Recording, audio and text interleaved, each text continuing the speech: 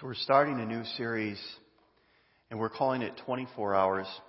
You know, most scholars, when you would ask most scholars, they would say, well, Jesus probably lived to be probably around early 30s. 33-ish is the going number of how old he was when he was crucified. The gospel writers devote most of their accounts. It's very interesting. As you read through the gospel, most of the gospel accounts are tied to the last 3 years of his life.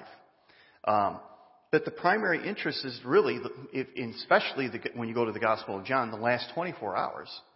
The last 24 hours has incredible significance to it. And just think about that. Think about what happened in the last 24 hours that Jesus, before he died. This would begin Thursday evening. Think about what would happen. So beginning Thursday evening after sunrise and lasting through Friday, those 24 hours, what happened? Well, Jesus ate the Last Supper with his disciples. He went to the garden and prayed in the Garden of Gethsemane with a few of his disciples. He was betrayed by Judas and others, his friends. All of his friends at one point left him. He was convicted of blasphemy by the religious authorities. He was tried and sentenced for insurrection by Pontius Pilate. He was tortured by Roman soldiers, and finally, he underwent the brutal Roman crucifixion, death, and burial. All that was in 24 hours. 24 hours.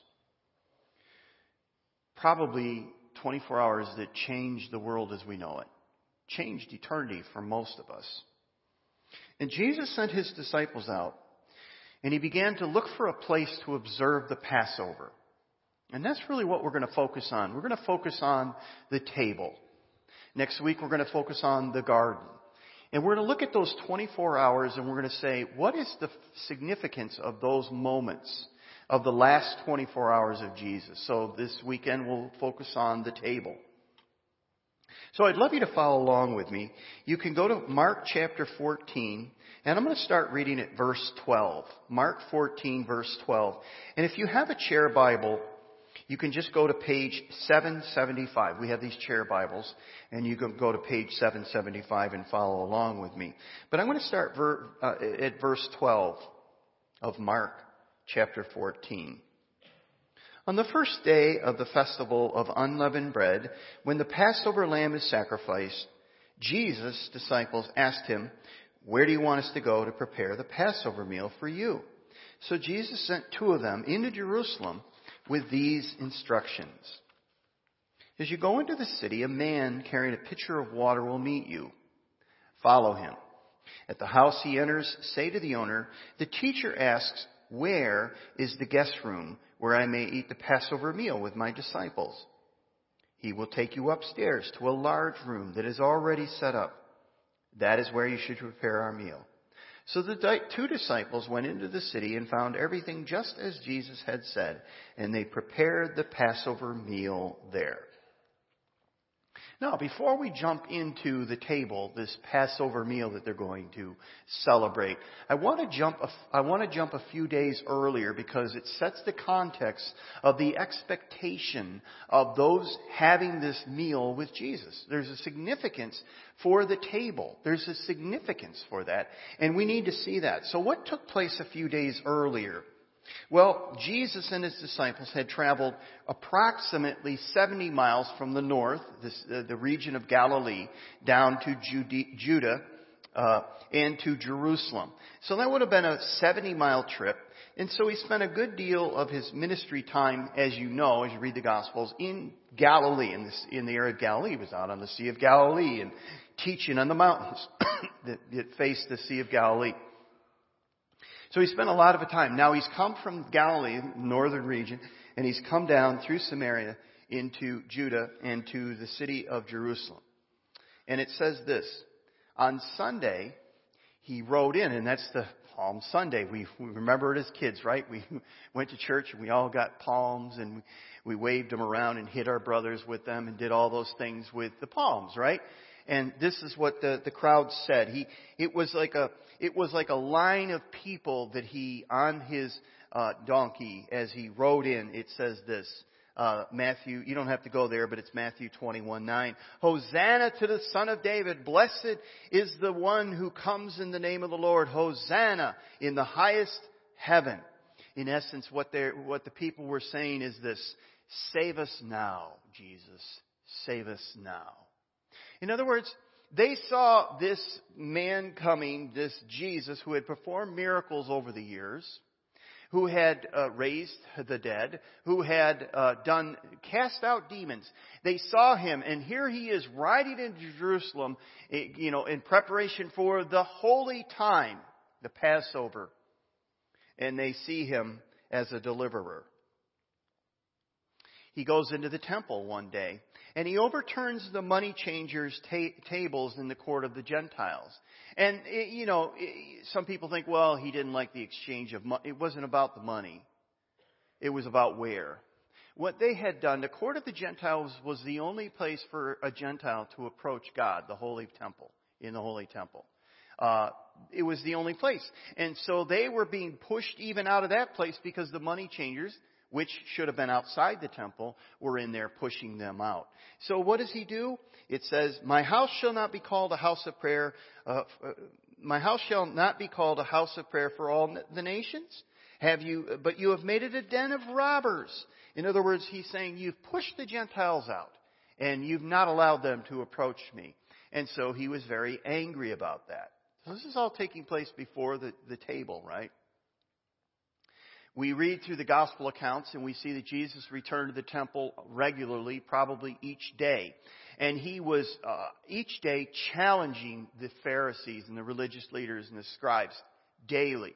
And he was saying things to them like this. This is Matthew chapter 23, verse 27.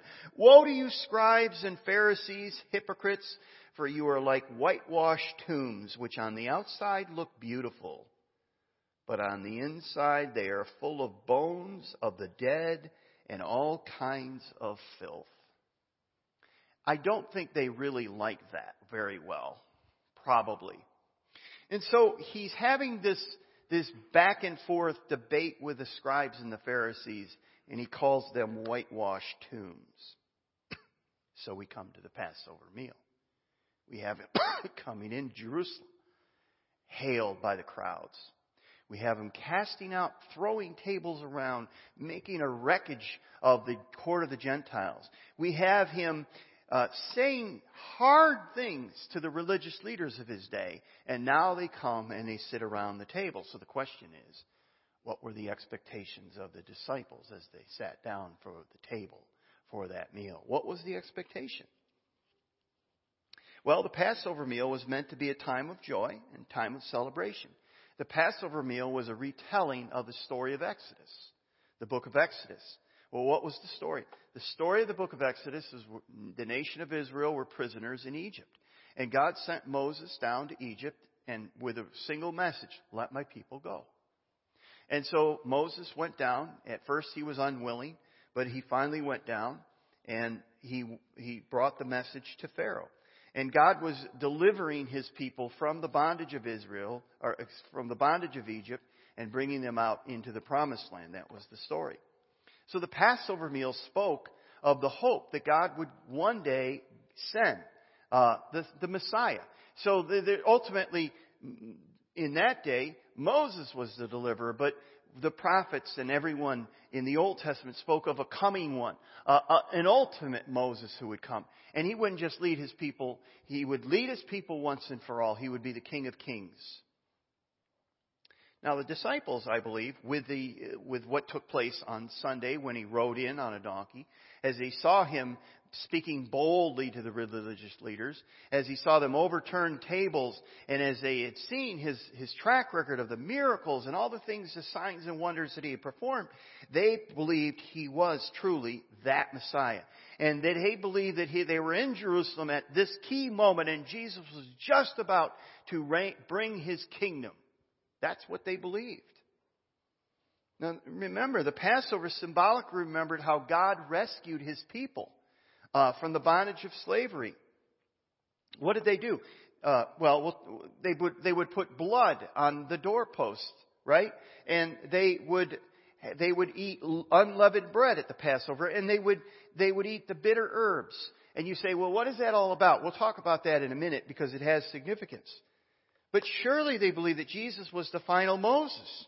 The cheering crowds for a few days earlier, all that he had done, they believed that he was about to claim his role as King of Kings.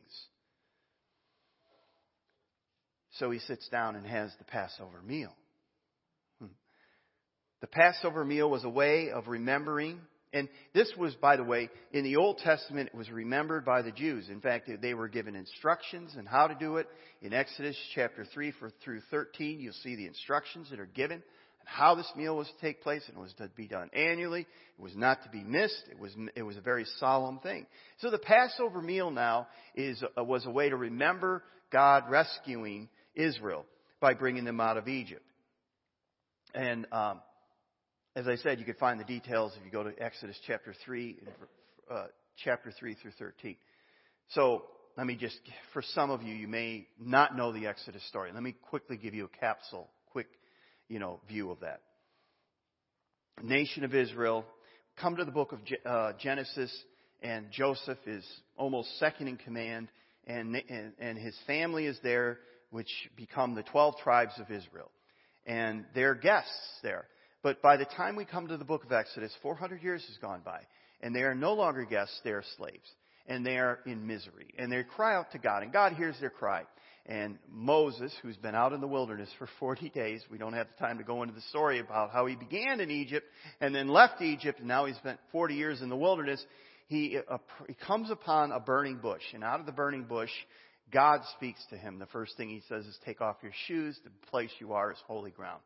And Moses basically hears God, and God says, Moses, you're my man. You go down to Egypt and you tell Pharaoh, let my people go. And Moses says, I'm the wrong guy. You got to find someone else. I can't possibly be the guy. And God says, you're the guy. And he sends, someone with Moses. Moses goes down and says, let my people go. Pharaoh says, who sent you? And he says, I am sent me.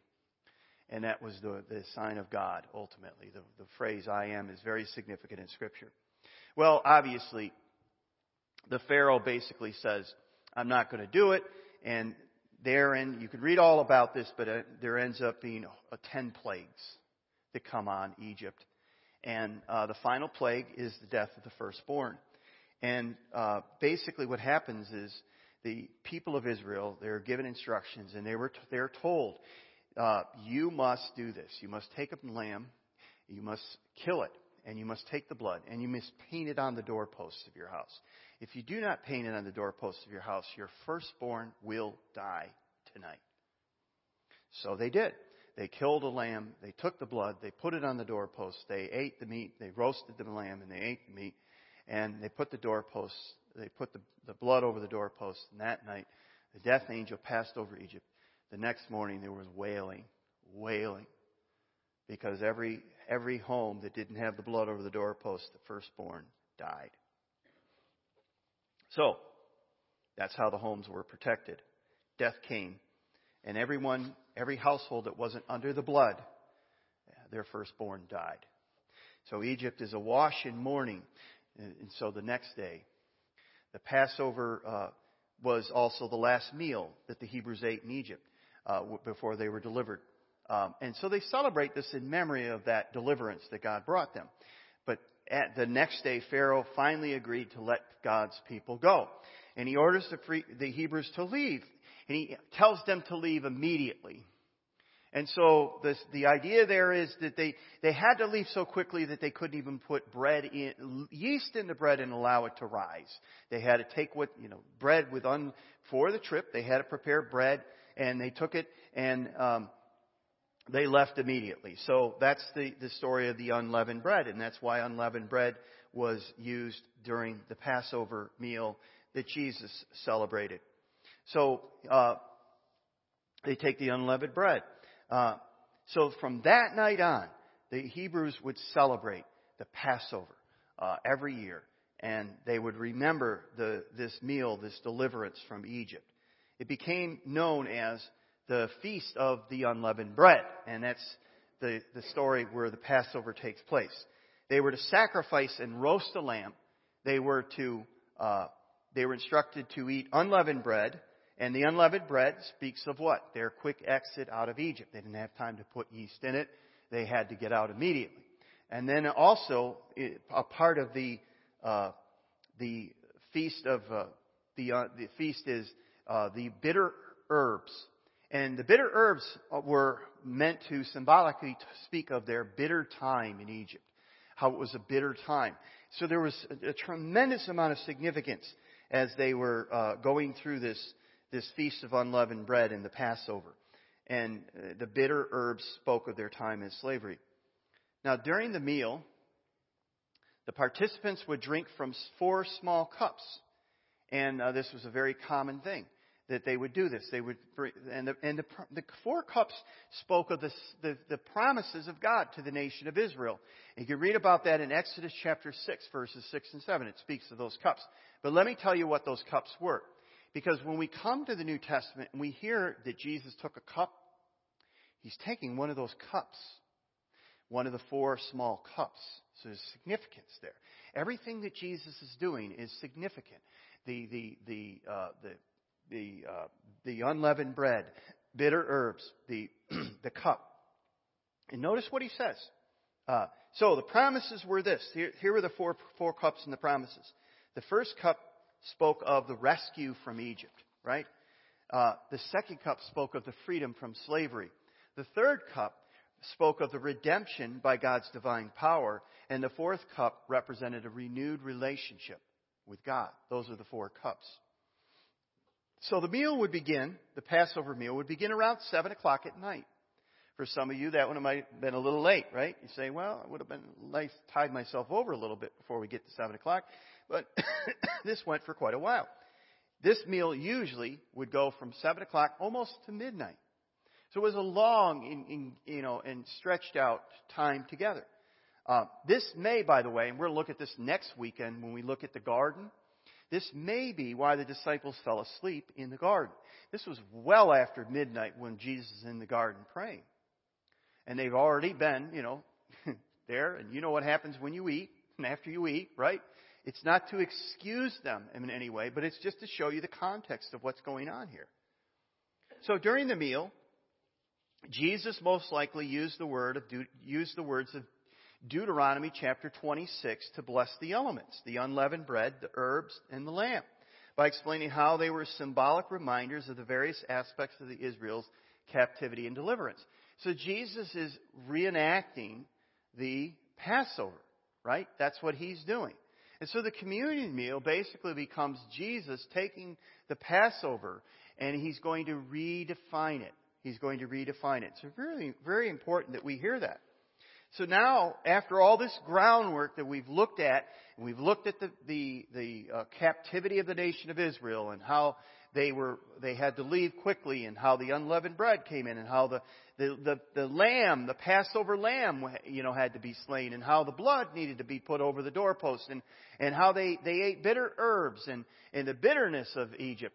And how they were to remember this on a regular basis. Every year they were to remember this Feast of Unleavened Bread, or the Passover meal. This was just a part of this, a complete part. And knowing that Jesus had rode into Jerusalem under the cheers of the crowd and saying, Hosanna, here's the King, right? And all of this is happening, and the disciples are watching this.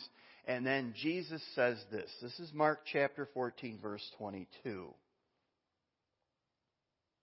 As they were eating, Jesus took some bread and blessed it. And He broke it into pieces, and He gave it to His disciples, and saying, take it, for this is my body.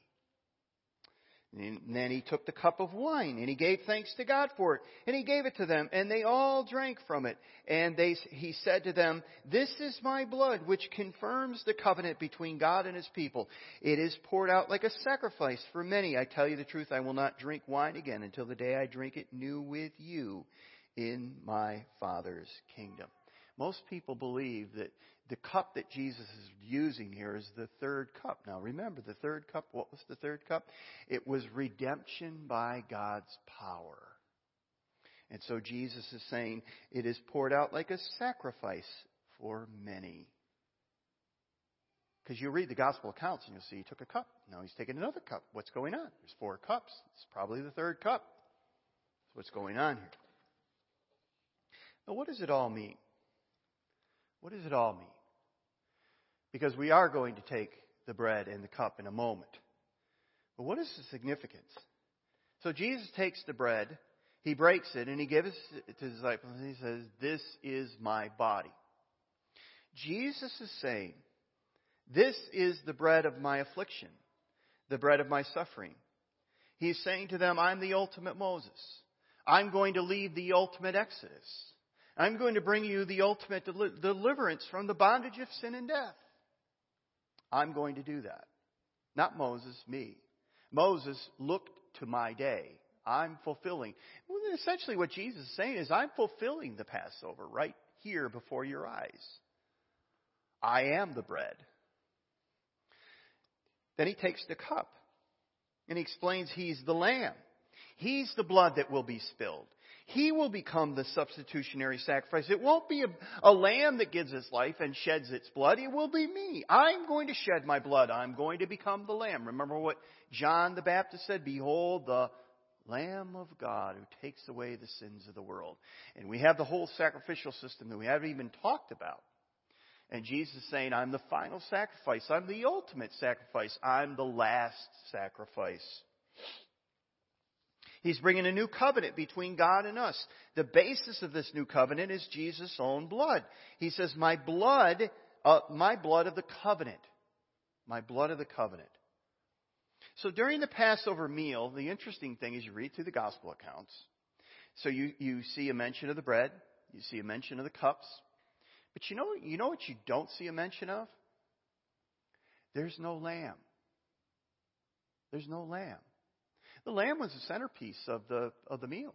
The lamb was the centerpiece. There's no lamb. There's no Passover lamb. Now, why not? Why wasn't there a Passover lamb? Simply because the Passover lamb was standing right before them. Jesus was the lamb. He was the fulfillment of the Passover. Isaiah 53 puts it like this. All of us like sheep have strayed away. We have left God's path to follow our own. Yet the Lord laid on him the sins of us all. He was oppressed and treated harshly. Yet he never said a word. He was led like a lamb to the slaughter. And as a sheep is silent before the shearers, he did not open his mouth. He was counted among the rebels. He bore the sins of many and interceded for rebels. So now when we take the meal, when we take the bread, we understand the significance of the bread, that Jesus became the bread. When we drink the cup, we remember the lamb that had to be slain and the blood that had to be over the doorpost, because when judgment came to Egypt that night, if you were not under the blood, if you were a firstborn, you were dead. And so what happened? Jesus, the firstborn, gave his life. And the Bible says if you're not under his blood, when judgment comes, you're dead. You see, in reality, all life-changing love has to be sacrificial. When we say, I love you, that is meaningless unless we're willing to give, unless we're willing to serve, unless we're willing to take a loss somewhere. You'll never really love a guilty person. You'll never really love a hurting person except through substitutionary sacrifice by you. Somebody has to take the hit. Somebody has to pay the price. Somebody has to suffer. Somebody has to lose. Somebody must pay the price. That's the way it works. And what Jesus did when he climbed up on the cross is he says, I will be the sacrifice. I will take the hit. I will suffer the loss. I will pay the price. That's why the meal is so powerful. And that's why we need to be prepared when we take the meal. Because if we come into the meal and we have sin in our life, or we treat it as we downplay the significance of it, we miss the power of what's taking place and what Jesus was saying. By the way, Jesus says to us, and he said to his disciples, do this in memory of me. Do the meal in memory of me. A number of years ago, in National Geographic magazine, there was a story told of some forest rangers, and they were going out up on a mountain where there had been a fire recently, and they finally got the fire out, and they went up to the mountain to survey the damage that was done by the forest fire in Yellowstone National Park. And one ranger came across this charred bird. It was carbonized. It had a petrified shell. It was covered in ashes and huddled at the base of a tree. And as the ranger looked at this dead, carbonized bird, it was kind of sickening. And he basically took a stick and he moved the bird aside. And when he did this, there were 3 little chicks that came chirping out from underneath the mother. The mother's wings had protected them from the heat of the fire. When the blaze had arrived, the mother had remained steadfast instead of running. Because she was willing to die, those under the cover of her wings lived.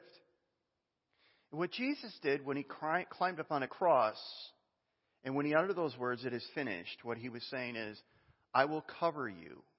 I will take your sins. Whoever calls on the name of the Lord shall be saved, shall be forgiven, shall find the forgiveness. Jesus looked over Jerusalem, and he said this one time as he looked down on Jerusalem. He said this, "O Jerusalem, Jerusalem, the city that kills the prophets and stones God's messengers. How often I would have wanted to gather your children together as a hen protects her chicks beneath her wings. But you wouldn't let me. You wouldn't let me."